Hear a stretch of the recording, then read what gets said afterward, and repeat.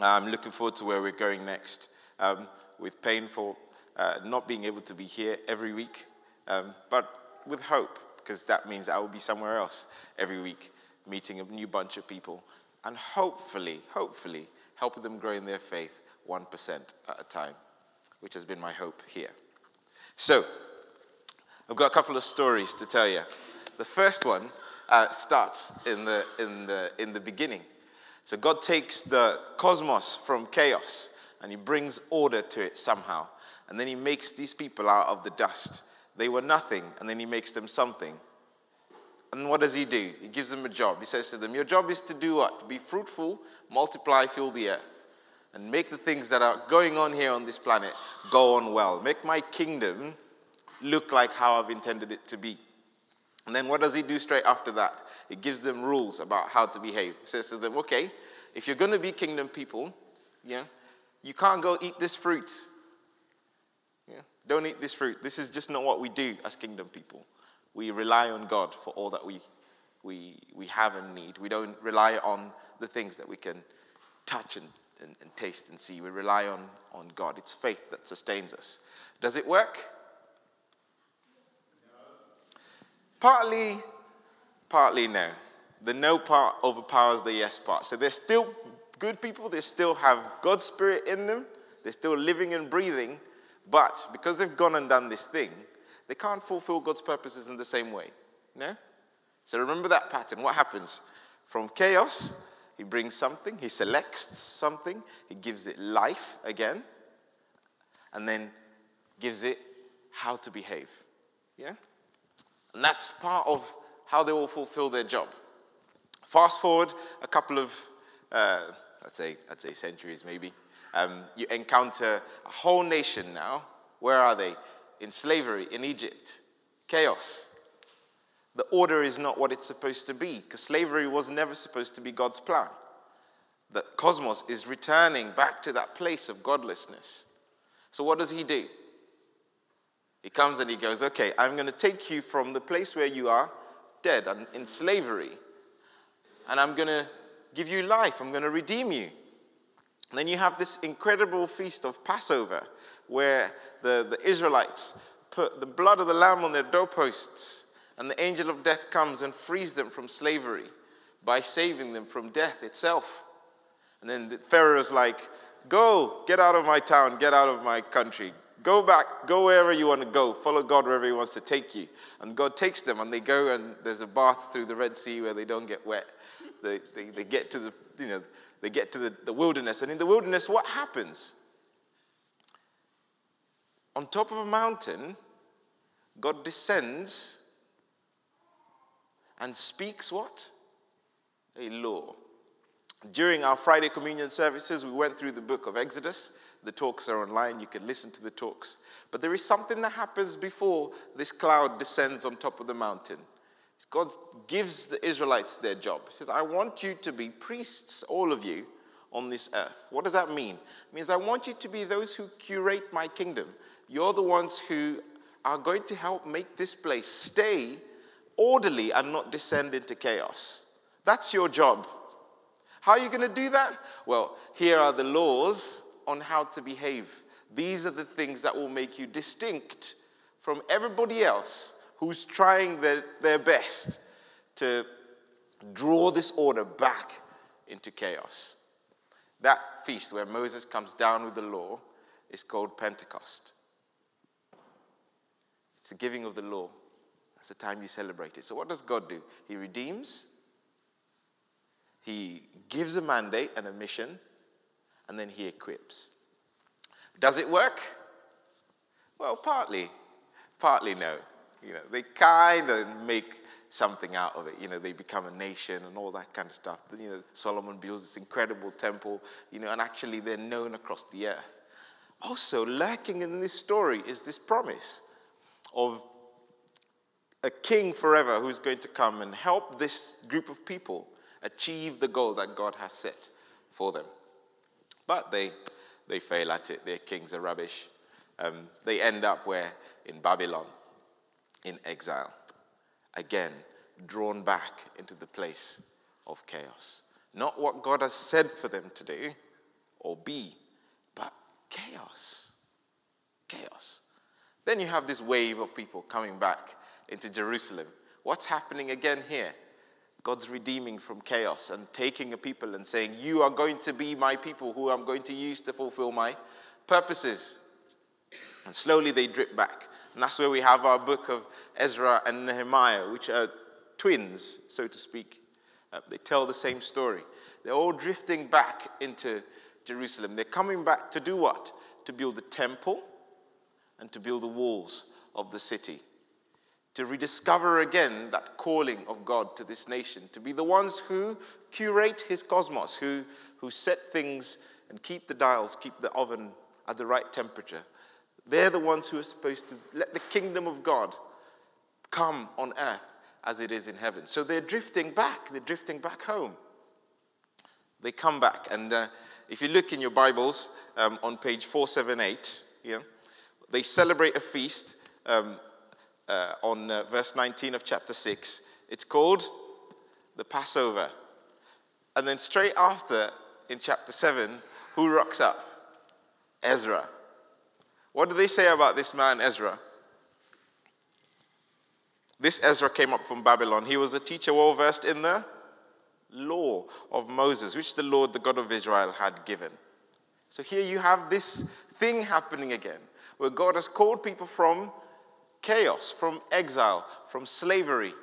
He has redeemed them. He has purchased them. He has given them a value greater than they had in the state they were in. So if you think of the Israelites in Egypt, the value they had in the state they were in was slaves. He redeems them. That means he gives them a value greater than what they had. They become the people of God, a nation of Israel. These same people, the value they had were exiles.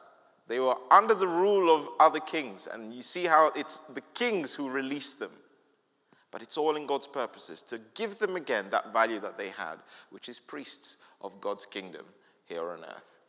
And so among them, after they celebrate this feast of Passover, to really kind of remember that actually this is the same God whose plan is to take us from a place of chaos where his kingdom isn't there and bring us to a place where we are given value, given a purpose. This is who it is that we're celebrating over the feast of Passover. This is the same God who's going to equip us for where we're supposed to go. And so the teacher of the law comes, Ezra.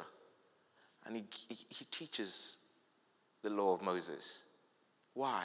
Because this is how we're supposed to live our lives so that we can do our job here on earth. This is how we're supposed to live our lives so we can do our job here on earth. Does it work? Sort of and not. Ezra is the one book where you will find this as a title to a chapter. I'll just read it to you. You might find, I find it funny. The Bible makes me chuckle. Those guilty of intermarriage. And it lists. Can you imagine? That's in the Bible. That's in your Bible. Why is it there? Because God is saying something to the Israelites. You were supposed to be like this. For so long as you're like this, you can do your job. The moment you start to receive influences from other people, you start to receive influences from other things, you lose your ability to fulfill this. So Ezra comes, and one of the things he does is he says to them, look, if you've married someone who's not from the tribe of Israel, you're going to have to let them go. For me, that's a sad thing to hear. It's a hard thing to hear. And that's the point at which I go, actually, I don't know whether this is in keeping with God's purposes completely. I understand what he's trying to do with the nation of Israel. But the promise that I'm hearing through the scriptures is of an expanding kingdom, one that's supposed to encompass others. It's not quite working. Fast forward a couple of centuries later. This baby is born, he grows up, he does weird stuff, turns water into wine, it heals people. So someone who's blind, it gives them sight. There's a lady who's going to bury her son who's died. He just stops the whole procession, which is a bit rude if you ask me. He just goes and get up, so they forgive him for his rudeness because the man comes back to life, A paralyzed man is lowered into the synagogue by his friends, says, get up, go, This is the kind of stuff that this Jesus does. This is the kind of stuff that he does. But what happens? They nail him to the cross. And he dies. And his disciples, who were hoping that this was that promised person who's going to help this nation discover their calling and purposes, they are disheartened by the fact that he has died. Little do they know that weaved into the story is that blood of the lamb on the doorpost. So that when the angel of death comes and he sees that a lamb has lost its life, he doesn't enter that house. He passes over that house and he goes to the one without the blood of the lamb on top of it. And in Jesus we find the Lamb of God who in his death offers his blood for us to streak across the doorposts of our heart. So that those things that cause us death and decay, that draw us back into chaos, when we encounter them, they see firmly in us and on us the redemptive power of God. The story that we have been purchased by blood from chaos and death into order and hope for God's kingdom. He appears in a room that locked from the inside. He says, peace be with you. And he breathes on them. And he tells them something. He says to them, wait, linger, because the story is not done. Why? Because God's pattern is what? Redemption, mandate, equipment. Redemption, mandate, equipment. What does Jesus do before he ascends? He says, okay, all authority is given to me. Yeah, I have all the authority. Now you guys, go and do this thing.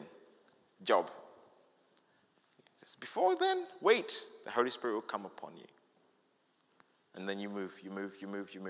And when it's the feast of Pentecost, the time when the law is given, what happens to this motley crew in the morning? They receive power from on high.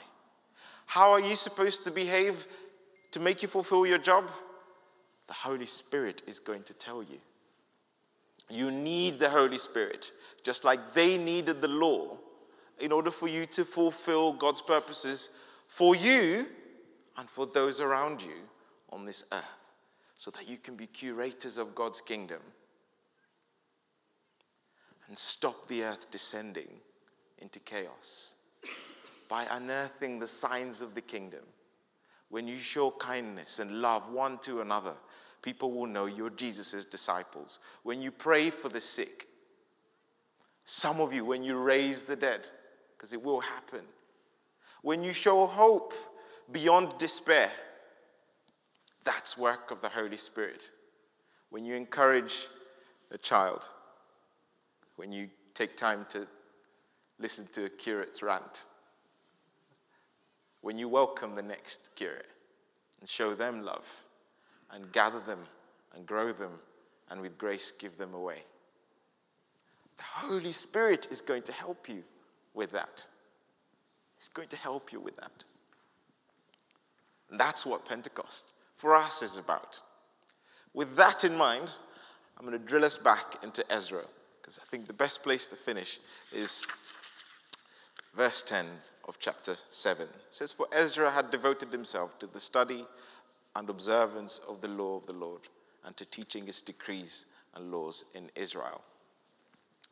He was a man for a time and a place. His lineage is read out there. Well done, Valerie. I would have given up at some point. Seriously, at the 6 p.m. I had a passage like that, and I was like, and then this person gave birth to that person, because I couldn't pronounce the names. But the Bible is doing something incredible here. It's giving you coordinates. It's giving you, you go, who remembers A to Z's? Do you remember A to Z's? Yeah? To find out where you're going, you have to find that latitude and longitude. Yeah? It's giving you coordinates. That's what it's doing. There is a time and a place within which this person operated. And it was in God's plan that this person was there at that appointed time. For Ezra, he needed to arrive after all who had gone before him. Why? Because they were each building something which was his place to start. That's the time and that's the place. But what does he do? He takes what he has received. He doesn't just rest on it. He studies. He observes the law. He puts it to practice, this thing that they have received, and teaches. That is, he proclaims it. So, what does that mean for us here? There is a time to which you have all been called, not just to this planet, to this country, to this land, to this particular area of Chiswick. You in particular.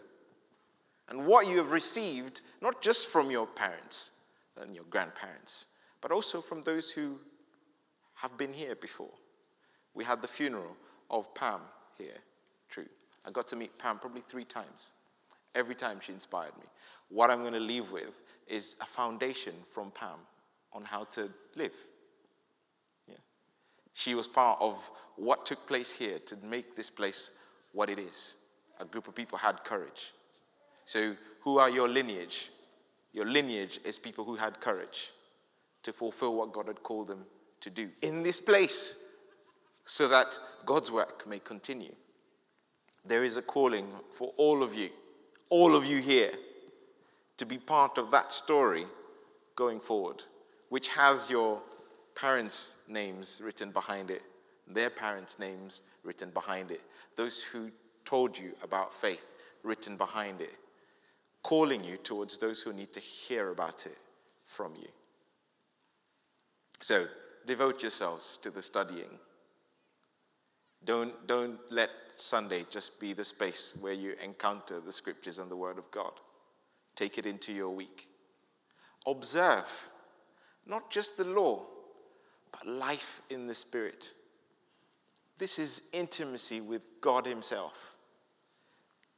Devote a moment in the morning. Take the covers off. Holy Spirit, I need you for today. See what he does. Observe it. And then teach. You're going to have more children in this service. Some of them are up there. They're going to come down here. What do you think God's calling you to do and be for them? You're going to have parents coming into this service to drop their children off for choir. Some of whom may not have heard the story to which you draw hope from. What do you think God's calling you to do for them? You're going to have a whole heap of people who come later at the 6 p.m. service who just life is beating up. What are you going to do for them, if not talk to your Father in heaven in their stead? There is a purpose for you in God's mission here. We have a long list of things that are needed for the church. I think I saw it when I was prepping and looking at the notices. I can't find the notice sheet, but if you see the things that the church needs, there is a list. There's a list on there. Maybe in the minute or so we hold before saying the creed, just have a look and see if God is prompting you to do something as simple as that. Will it work? Yes and no and yes and no and yes and no. Why? Because we're still looking forward to the time when Christ returns and the kingdom is fully here on earth as it is in heaven. But our calling is to make it work when we can and show signs of what's to come.